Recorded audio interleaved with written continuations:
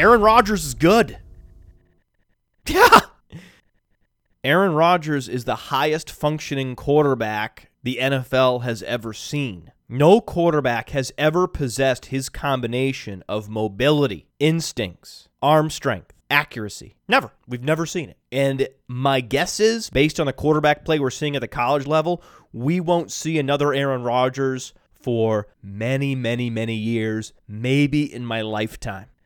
He's that good. And we talk about checking all the boxes on the Roto Underworld radio show. Well, Aaron Rodgers checks all the boxes, except the ones that don't matter, like being big and tall. He's only 6'2", 223. He's not 6'5", 240. And that doesn't matter. Physically and mentally, if we were looking at Leonardo's Vitruvian Man, Aaron Rodgers scores highly in every zone. High intelligence in the head portion, incredible precision in the midsection, incredible power in the arm, incredible quickness in the lower body. He drops it in the bucket deep, he throws into tight windows in the intermediate routes, and he has soft touch on short passes. There's nothing that Aaron Rodgers doesn't do well. And yet, his statistics on Sunday were equaled by Dak Prescott. Aaron Rodgers, 356 yards on 43 attempts.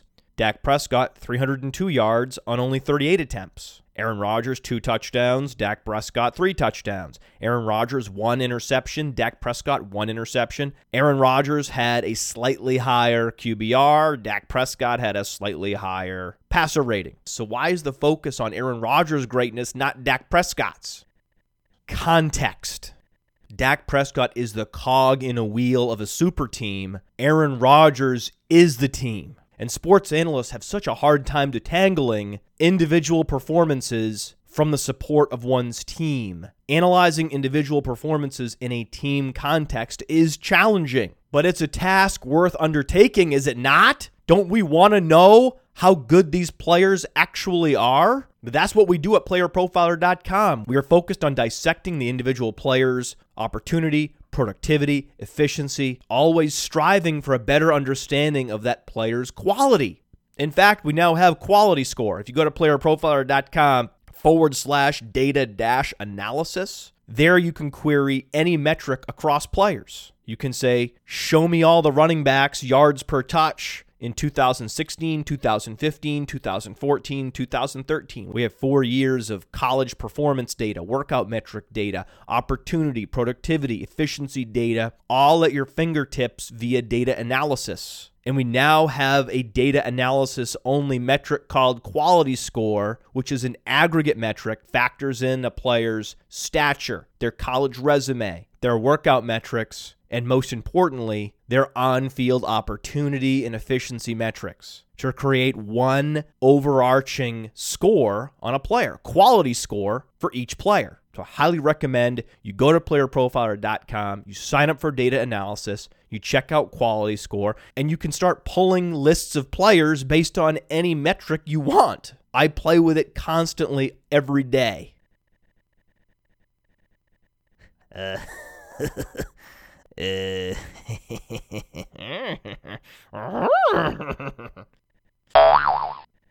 That came out wrong. Well, and then that just came out wrong. So on playerprofiler.com, we're interested in facts about players and honing in on their intrinsic qualities. That is the guiding force behind playerprofiler.com and the entire Roto Underworld enterprise. And we also focus on the positive here. That's why I wanted to open the show celebrating Aaron Rodgers, not second-guessing Cowboys coaches, not criticizing Thomas Rawls for being just a dude guy. He is, but we only mention that in the context of Thomas Rawls being overvalued in fantasy football. We would have no reason to label Thomas Rawls a dude guy if fantasy football enthusiasts simply valued him properly. There would be no disparagement. And to be clear, the disparagement is not of Thomas Rawls himself. It is of his valuation. It is of his perception. We do not hate players. We hate their ADPs. I don't hate Kelvin Benjamin. I just thought his ADP in 2016 was misguided. Fantasy enthusiasts misvalued him, miscalculated Kelvin Benjamin's value to their fantasy team. and it was reflected in an ADP that he grossly underperformed. And while I sometimes enjoy laughing at the entertainers, mocking their behavior or their performances, not the person themselves, but their actions, yes, I get some enjoyment out of that. We make jokes. Sometimes they're funny, sometimes they're not. But on this show, we try not to mock others, whether it be a rival fantasy analyst, whether it be a player. There's no reason for personal attacks. Zero. You can be funny without attacking someone personally. You can reveal a truth about someone in jest without damaging their psyche. I mean, how many times have I criticized Aaron Rodgers' behavior this year? A lot. I did it over the weekend, writing on Twitter, if he weren't humiliating his receivers publicly, he wouldn't be Aaron Rodgers. It's the actions I object to and mock.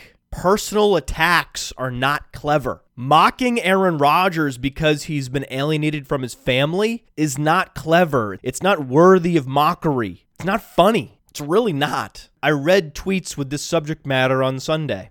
The only thing that can stop Aaron Rodgers is his family. Ha ha ha ha. That joke garnered 100 retweets. And that's why we do this show, to share my sentiments with the audience that joke is not worthy of your republishment. Those sentiments are corrosive, and they push the entertainers and the public figures further away from the public. The more you feel comfortable using Aaron Rodgers' family dynamics as a prop for a joke, the less access Aaron Rodgers will grant us to his life. This is the insidious nature of social media that infects all of us, mocking the personal life of public figures. It's an epidemic, but I feel we are racing toward a cure. Twitter is becoming more and more popular. I didn't think it was possible, but yes, it's becoming even more popular, mostly because Donald Trump won't stop tweeting. And as more and more people join these online conversations, the insecurities that drive a lot of this inappropriate mockery are exposed and rectified. But people are still gross, and they're still going to be gross, and we should continue to be vigilant and object to it when it happens. There's very little difference between Aaron Rodgers being alienated from his family and Aaron Rodgers losing his family in a tragedy. They're gone from his life one way or another, and it's heartbreaking. I see nothing funny in that. And this is a problem that predominantly afflicts the wealthy and the celebrity. And those happen to be the individuals in our culture for which many people have no sympathy whatsoever. The professional athlete making tens of millions of dollars playing a game for a living? Fuck him! Many of these miserable sports fucks even hate college athletes like Leonard Fournette and Christian McCaffrey for merely not playing in a meaningless game that they're not being compensated for. It's why strikes are very rarely successful for the players' unions, because the public lines up its support with ownership. Sports fans claim to love the players they cheer for on Sundays, all the while resenting their existence, resenting their celebrity, and resenting their wealth. The petulant billionaire owners, they earned their wealth, but not the athletes. But there is a common tale told among celebrities and wealthy individuals. The tale of the disowned family. Because when a member of a family becomes famous or acquires wealth, oftentimes members of that family will impose upon the wealthy individual, impose upon the celebrity. And it's not merely a request for money. If it was merely a request for money, that can be rebuffed. But that's not what happens. What you commonly see is a coordinated effort among the family members conspiring against their most successful family member to extract as much wealth and privilege from that individual. And sometimes it takes decades for the famous person to realize what's been happening to them, for the scales to fall from their eyes. And then when they see their family members for what they really are, when they see that so much of the behavior was calculated, when the premeditated manipulation has been unveiled, it's devastating. It is heartbreaking. I talked earlier about how Dana Carvey was originally cast as the lead in Bad Boys. That happened. It's a true story. Look it up.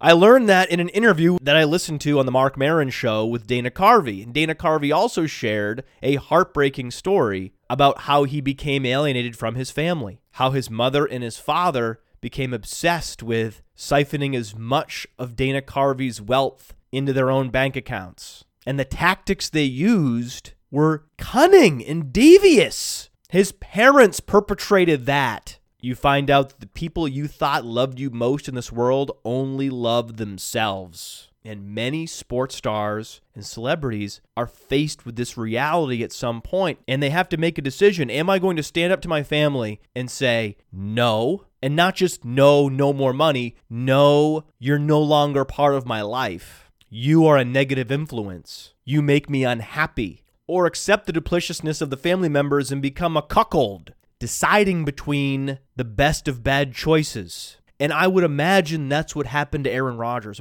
Because what do you think happened? You think that he just woke up one day and decided he was too good for his family? That the genuine love and support of those that brought him into this world nurtured him and grew with him into adulthood? Do you think that he one day woke up, looked at those individuals and said, fuck you? Of course not. No, I think Aaron Rodgers is one of the most pretentious individuals in the NFL. Aaron Rodgers is absolutely a snob. And if Aaron Rodgers' sensibilities were closer to Brett Favre, he would appreciate Jeff Janis. But they're not, and he doesn't. But that doesn't mean he doesn't appreciate his family. Snobbery alone is not enough to disown your parents. You mad? Who would think that? In these situations, when a famous person has a relationship with non-famous individuals, when a wealthy person has relationships with non-wealthy people, it can create tension. And usually, it's the fault of the person without the fame and without the fortune, imposing on the person that they perceive has endless amounts of funds, taking advantage of the meal ticket they've won. They won it. Aaron Rodgers' parents deserve wealth and privilege. They brought Aaron Rodgers into this world. That was their accomplishment. They deserve to share in whatever wealth and glory Aaron Rodgers achieves. Right? Right? Right? Wrong! Wrong. It's that attitude. That's the attitude that destroys the families of so many wealthy individuals and celebrities. I mean, Dana Carvey was almost emotionally destroyed by his parents. Dana Carvey, a friendly, good-natured guy that can make light of anything. That guy was laid low by his parents. Now make that guy self-serious. Wealth and celebrity does not go well for a lot of people. I mean, John Steinbeck wrote the quintessential book about this concept called The Pearl. When you are thrust into the limelight, when you are suddenly bequeathed wealth and privilege, your life becomes exponentially more challenging. So I won't be mocking Aaron Rodgers because his relationship with the people that he has loved the most in this world has disintegrated. No, that's not something to make light of. But I will make light of this buzzard wish list. I asked the buzzards, what do you want me to talk about in January? And here was the list. Late round everything targets. Uncovering your master plan for getting rid of Grigson. That was number 2. Number 3, funeral recaps and dance party recap. We did that already. Number 4, making fun of Laquan Treadwell. Number 5, recap Amari Cooper versus Dorial Green Beckham debate. We really should do that. Continues to make me laugh to this day. Wide receiver experts like Matt Harmon ranking Dorial Green Beckham ahead of Amari Cooper heading into the 2015 draft. I will never forget that. Kristen Michael lessons learned. Woof! Told you so. Number 7, 0 RB versus first round running back, then load up on receivers for 2017. So basically, wide receiver times 6 versus RB wide receiver times 6. That's a multi-show discussion, and we will talk about it. More dude guys. Yes, we will identify more dude guys this year. No question. Who am I still a truther for? Yes, Truther Radio. That is coming in 2017. And finally, continue to rip Michael Fabiano. Well, that's up to Michael Fabiano. I don't just look at Michael Fabiano's face and start ripping him. I just offered up a 15-minute soliloquy on that exact topic. So there will be no personal attacks of Michael Fabiano, of course, but I will put the chances of me criticizing Michael Fabiano's fantasy analysis at 99%. 99% chance Michael Fabiano says something objectionable about a particular fantasy football player or strategy in 2017. Now, how do you get your topic on this list? It's easy. You become an official minion. You become an official patron of the show. Go to playerprofiler.com/podcasts, and there you will see, and at the top it reads, become an official minion. Click the button, learn more, and it will take you to a special page where you can sign up to be an official supporter of the show. And if you've been listening to the show for free for many weeks and months, some of you years, you're obliged to become a patron, because otherwise you're a free rider. And I don't respect free riders, so I don't respect you. If you've been enjoying my content free of charge, all the while knowing about the patron program, knowing there's a vehicle for you to compensate me, once you know about the patron program, it's $6 or $8 per month. $6 a month gets you a free Roto Underworld t-shirt and the ability to suggest show topics and drive the content of the show. So you get free swag and you become an official producer of the show when you sign up to become an official minion, or you can opt to become an official buzzard. Both designations are available and they're both equally respected. But I don't respect those who know this program exists and don't participate while continuing to enjoy the content for free. That's not how media works in 2017. We're now at a place where instead of being compelled to pay or facing some kind of cheesy paywall, instead you simply volunteer to support the show because you know it's the right thing to do. And you get really cool gear in the deal, and you get to tell me what topics you want me to talk about. You become a producer of the show. So go to playerprofiler.com/podcasts now, click on Learn More, and sign up to become a patron if you aren't already. And this suggestion just came in from a patron on Twitter. Do not stop defending your position that Tony Romo gave the Cowboys a better chance to win than Dak Prescott. You are the only voice in the entire fantasy football industry that is saying this. It is vintage Fantasy Mansion. You need to keep it up. The Minion Army was built on these kinds of contrarian takes. Well, okay. All you had to do was ask. Because it was a home game for Dallas. They did a great job in the regular season. They achieved a bye and home field advantage in the divisional round of the playoffs. And how did they parlay that success? By bringing a knife to a gunfight. That's the one thing you cannot do in the playoffs. You cannot bring a knife to a gunfight. If your opponent's bringing a gun, you need to also bring a gun. You can't bring a knife. Green Bay brought a gun to a gunfight. Dallas brought a knife to a gunfight. Green Bay's gun was Aaron Rodgers. Dallas's knife was Dak Prescott. And Dallas could have brought a gun to a gunfight. They could have started Tony Romo, and they chose not to. And that was a mistake. That decision changed the outcome of that game. If Tony Romo starts that game, the Dallas Cowboys win. Because Dallas posts 40-plus points if Tony Romo plays. It's that simple. That's not even a big leap to make. It's simple calculus. But no. No one wants to hear that. You all think that reminding me that quote-unquote Dak played well on Twitter is going to somehow change my mind. Well, thanks for that. There's so many people tweeting me Dak Prescott's box score. Yeah, I have it. Do you think I don't have a box score app on my phone? Is that what you people really think? You think I don't have the box score app? I have the CBS box score app. I have the NFL.com box score app. I have the ESPN box score app. I don't need your box scores in my mentions. I have the stats. I read them earlier. Of course I know the stats. Yes, I know Dak Prescott had 3 touchdowns. Thank you. Do you think you're being helpful? Are you showing off your sports knowledge? You have access to the box scores? Am I supposed to be impressed? Like, what is happening there? In the psyche of the individual who tweets an analyst box score data. I mean, what's happening? What's happening in the gerbil wheel-powered mind of that particular buzzard? It's exasperating. And we've talked about this for weeks. We've talked about this for months. We talked about this with John Paulson in October, that there is a hidden cost of starting Dak Prescott over a healthy Tony Romo. The hidden cost is less points scored. The points you don't score are hidden from you when you start your second best quarterback. and it manifested last Sunday against the Green Bay Packers. And I understand it wasn't an easy decision. If it was an easy decision, everyone would be criticizing the fact that the Dallas Cowboys started Dak Prescott over Tony Romo on Sunday. And yet, that's not happening. It's not happening because it wasn't obvious. I continue to be the only individual in sports media that has a microphone, not the fantasy football industry, all of sports media, the only one insisting that the Cowboys blundered by starting Dak Prescott over Tony Romo because you don't bring a knife to a gunfight.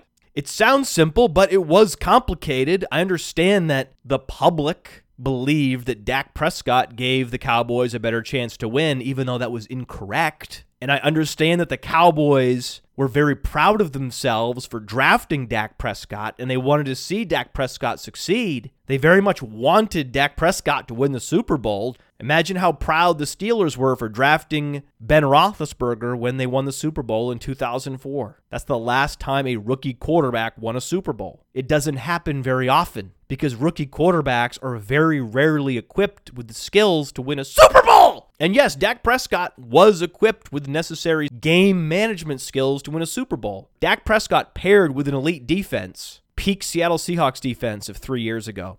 Even that great Steelers defense of 12 years ago. Peak Ravens defense of 15 years ago. In that scenario, I can see Dak Prescott winning a Super Bowl. But this was the great failing of the Dallas Cowboys. The inability to self-scout. They were delusional, thinking that Dak Prescott had the ability to lead a team that did not have an elite defense to a Super Bowl. It was impossible. It wasn't going to happen. And to an objective observer like myself, who has no stake in the Cowboys' success, it was apparent to me the only way the Cowboys win a Super Bowl is with Tony Romo. There's not enough firepower in Dak Prescott's arm to propel the Cowboys to a Super Bowl this season. But the Cowboys' decision-making process was not that simple. It was muddled. It was muddled by public relations, and it was muddled by hubris. When you make decisions as an organization based on public relations and hubris, that's how you lose a playoff home game. Because the argument I hear against starting Tony Romo the most often is, well, if Tony Romo had lost, the fans and the media would have crucified Dallas Cowboy leadership. But that's why they call them leaders! Because great leaders risk unpopularity with their decisions. The great leaders do not make decisions based on public relations. That's the essence of great leadership. Not polling the audience to make every decision. Not allowing the direction of the team to sway back and forth based on the sentiments of the fan base and the local media coverage. When you let your fan base and the sports media industrial complex to control your starting lineup decisions, you've already failed. And you certainly don't have great leadership qualities. That's what's missing in Dallas. Jason Garrett is meek and indecisive. Jerry Jones is arrogant and delusional. If you're trying to pinpoint the reason why Dallas lost, it's that. Well, Jerry, I guess we can win a championship with a rookie quarterback and a mediocre defense. That sounds fine. Whatever you want, Jerry. That's why Dallas lost. And the fact that the Dallas Cowboys are run like a carnival isn't news. Do a Google search for Dallas Cowboys and circus. How many results are produced? Because in what world does it make sense to have a perennial all-pro quarterback ready and eager to play and then not play him in the most important game of the season? In Jerry's world, that's where. Jerry Jones' Hall of Mirrors. Bending reality so intensely that he did the one thing that could cripple his team in the playoffs.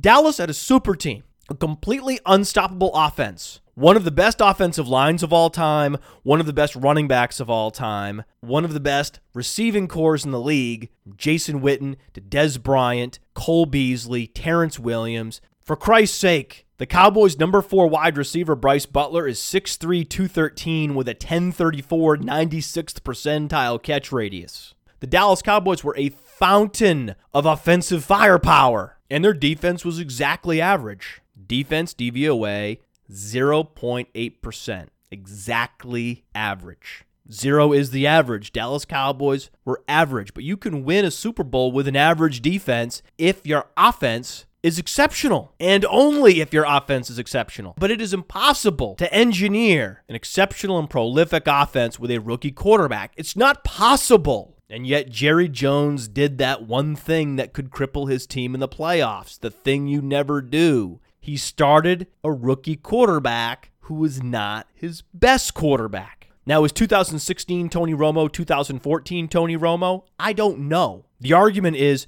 if Tony Romo is a significantly deteriorated version of his 2014 self, then this point is moot. Then this argument collapses. If in a vacuum, Dak Prescott's quarterback skill set is superior to Tony Romo, then that ends the argument. I'm wrong. But if Tony Romo is like Drew Brees, like Tom Brady, and at age 36, his skill set has not significantly deteriorated, then he absolutely offered a superior skill set to Dak Prescott. Because in 2014, Tony Romo was the best performing quarterback in the NFL. The best combination of prolificness and efficiency. That was Tony Romo in 2014. Top of the league in production premium, top of the league across the board in numerous efficiency metrics in 2014. Why? Because 2014 was the year Dallas implemented the high-efficiency balanced attack. Featuring the best offensive line in the NFL, the Dallas Cowboys were impossible to stop on a per-play basis. It was dealer's choice in 2014 with a healthy Tony Romo. They were more efficient in 2014 than they were in 2016 with Dak Prescott, even though in 2016 they had Ezekiel Elliott, which is an upgrade over DeMarco Murray. Terrence Williams and Cole Beasley were more seasoned in 2016 than they were in 2014, and they upgraded the offensive line between 2014 and 2016. So the supporting cast was even better, yet the efficiency was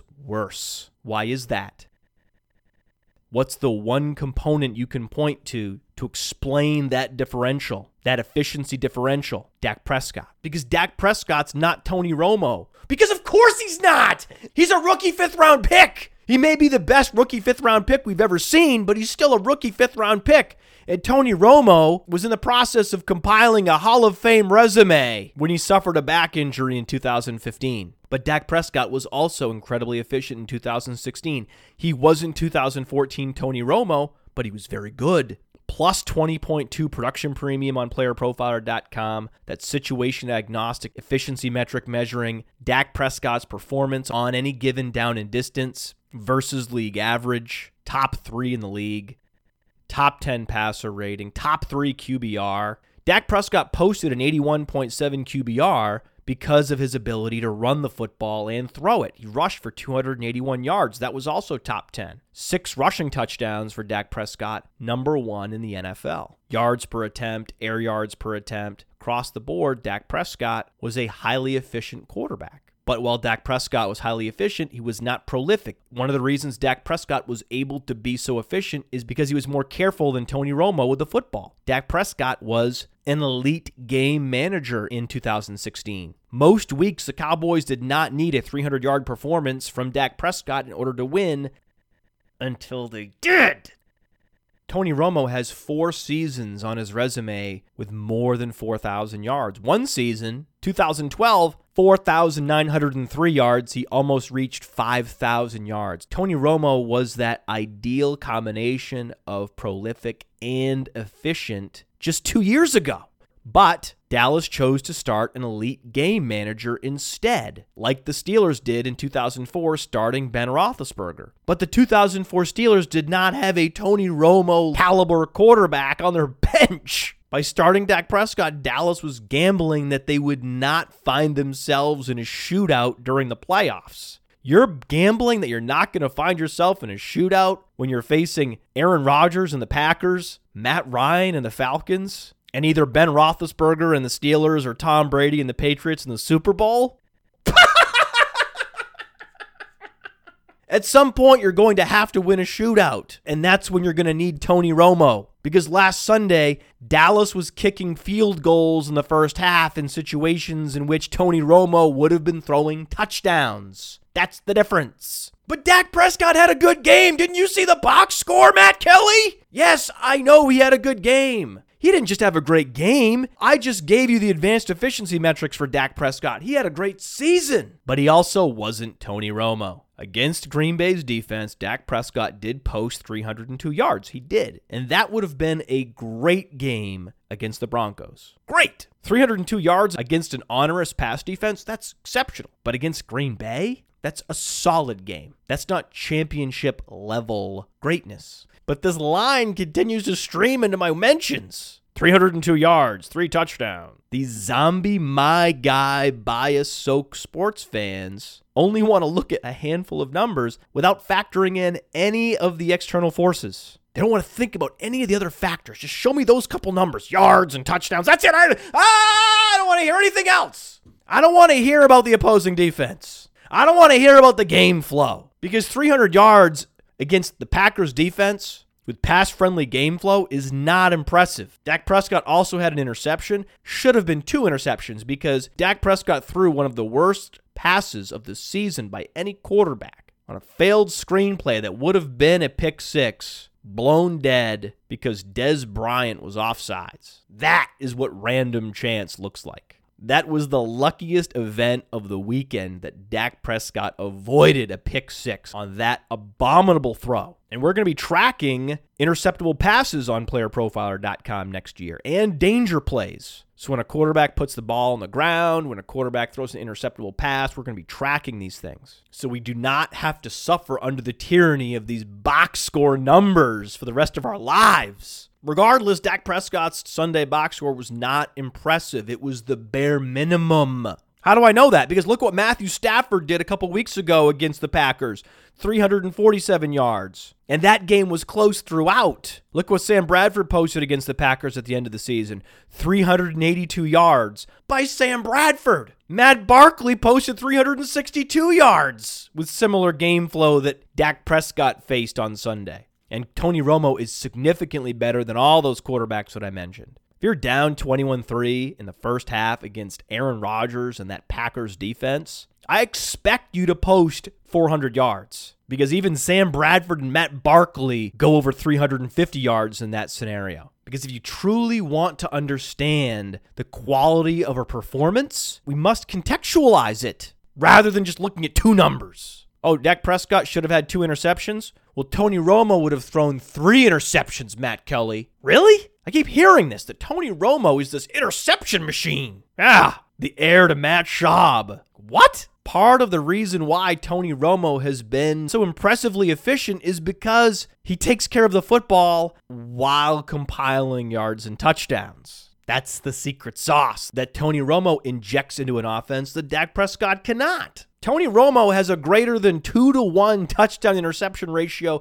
for his career, and he's only gone over 15 interceptions twice in his career. A career in which Tony Romo was asked to throw the ball more than 500 times in a season on 5 different occasions. But this is why I love football. This is why I find football so fascinating. That a confluence of factors could line up against a player like Tony Romo, preventing him from having the opportunity that he's been waiting for his whole career, to stand at the helm of an offensive juggernaut. Tony Romo's been in the league 12 seasons waiting for this. This is every quarterback's dream, and he toiled on bad Cowboy teams for years. Was the most heavily scrutinized sports figure in America for a decade. A rite of passage for a sports media personality is mocking and ridiculing Tony Romo. And at the moment, it would all turn around for him. The moment when the glory was at his fingertips, it was ripped away from him and he was pushed aside. And they handed the keys to the sports car to the rookie, to the kid. That's heartbreaking. But Tony Romo's public sentiments on the matter revealed only class and grace. Tony Romo is officially become one of my favorite athletes because of how he handled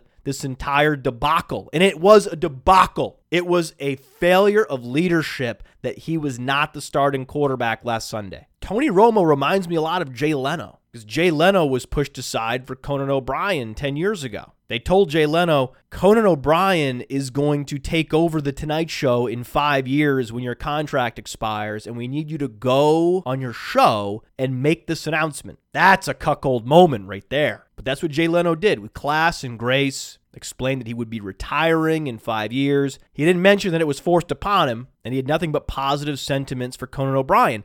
5 years later, the experiment failed, and Conan O'Brien was banished to TBS, and they reinstalled Jay Leno as the host of The Tonight Show. And he never forgot that emasculating moment when NBC executives forced him to publicly acknowledge and support his successor, even though he disagreed with the move. He politely ceded the throne while seething behind the scenes, and I believe that's exactly what's going on with Tony Romo. We now know that Tony Romo is a humble individual who has retained a humble blue-collar approach to the profession. That was Jay Leno's reputation, and that's Tony Romo's reputation. Every year, Tony Romo's efficiency metrics near the top of the league. Every year, Jay Leno's ratings were at the top of television. And yet, these individuals were dismissed by the public and by management. Jay Leno and Tony Romo were beaten down by critics at every turn, even though they were individuals who genuinely wanted to do the right thing, that the public refused to respect. And those sentiments inevitably influenced management's mishandling of their talent.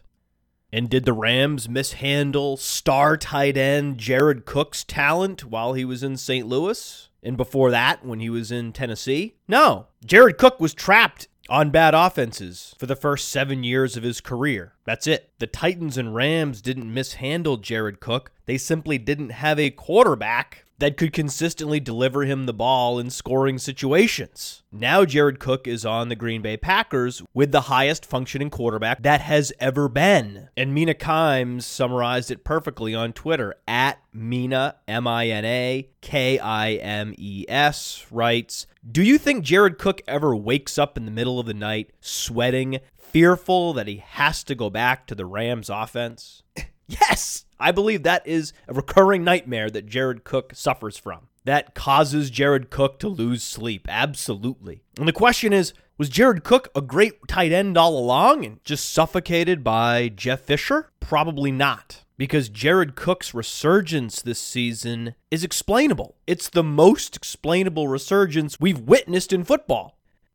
When a player's output suddenly craters or suddenly ascends, oftentimes it's difficult to pinpoint the cause of the change, the impetus. We talked about this at the beginning of the show. Detangling cause and effect in team sports is an incredible challenge. It's like when astronomers observe distant stars and their behavior is inexplicable. All of an astronomer's mathematical formulas can indicate that a star should behave in a certain way, and then it doesn't. And then only later do we learn that an unobservable black hole was causing the star to act in a way that violated the laws of astrophysics. Once the black hole is identified, you can then map out the behavior. Well, Aaron Rodgers isn't a black hole. Aaron Rodgers is the biggest star in the galaxy. We could see Aaron Rodgers. It's obvious. Jared Cook's resurgence this year was the most obvious event in the universe. Of course, he's going to produce tethered to Aaron Rodgers, particularly when the other receivers in the passing game are Jordy Nelson, who now runs a 4.70, Randall Cobb, who's been a replacement-level talent going back to his days at Kentucky, and Devontae Adams, who leads the league in dropping money throws from his quarterback. I saw this on Twitter a lot this weekend. Jared Cook is a different guy. Jared Cook has been reborn. So many fantasy experts got Jared Cook wrong over the years. We are now finally seeing Jared Cook for what he is, an explosive downfield talent at the tight end position. And that's all wrong. Jared Cook is the same player he was in St. Louis in Tennessee, only now he's less explosive because he's older. And whether you're looking at Rams players or Packers players, big performances in the playoffs should not change your perception of those players. Big plays made with Aaron Rodgers that were not possible with Case Keenum should not change your perception of those players. That's the exercise that I implore us to partake in. All of us. The reason Player Profiler exists, to make an effort beyond the box score to measure the intrinsic quality of players. So whether it's Kenny Britt and Lance Kendricks and Brian Quick and Pharoh Cooper on the Rams, or Randall Cobb and Jared Cook and Davante Adams and Geronimo Allison on the Packers, the skill sets of those players are the same regardless of the team they're on. A more obvious statement has never tumbled from my lips on this show, but given the recent analysis of Jared Cook, I feel like I need to share these sentiments with the audience. Jared Cook's performances are not some inexplicable phenomenon. His play is elevated by Aaron Rodgers significantly, as is Randall Cobb's play, as is Davante Adams' play, as is Geronimo Allison's play. Nothing I've seen from Jared Cook in the NFL playoffs has changed my perception of him, but it has offered an aha moment for the fantasy stock of both Kenny Britt and Brian Quick. Both are unrestricted free agents this offseason. Why do you buy Kenny Britt and buy Brian Quick this offseason? But look at Jared Cook! You buy them because their situations can only improve regardless of where they go. They were in the worst possible situation on the worst franchise, the LA Rams. That's where Jared Cook came from. Any of the other 31 situations would be an improvement. So buy those players in Dynasty based on that fact alone, especially Kenny Britt. Kenny Britt had over 1,000 yards as the number one wide receiver for the LA Rams, posting 68 receptions, 1,000 yards, and 5 touchdowns for the Rams was much more impressive than Davante Adams posting 75 receptions for 997 yards and 12 touchdowns for the Packers. The fact that Davante Adams posted a 92% snap share with Aaron Rodgers at quarterback, received 121 targets with Aaron Rodgers at quarterback, and could not eclipse 1,000 receiving yards with Aaron Rodgers at quarterback tells you everything you need to know about Davante Adams. He's not good at football. He dropped 7% of his targets. Every other game, Davante Adams was dropping a pass.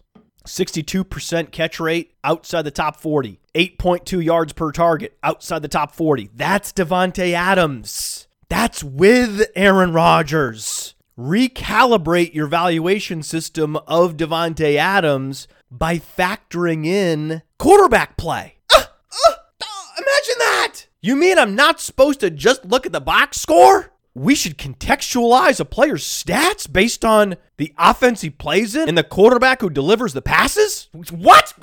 That sounds hard, Fantasy Mansion. Sounds complicated. Then fine. Then don't ever visit playerprofiler.com again. You don't need it. If your goal isn't to find the truth about players, just open the box score, let those high-level counting stats wash over you, close the app, and go on with your life in the Matrix. I don't care. Just don't ask me why I don't have Jared Cook ranked higher in my Dynasty rankings.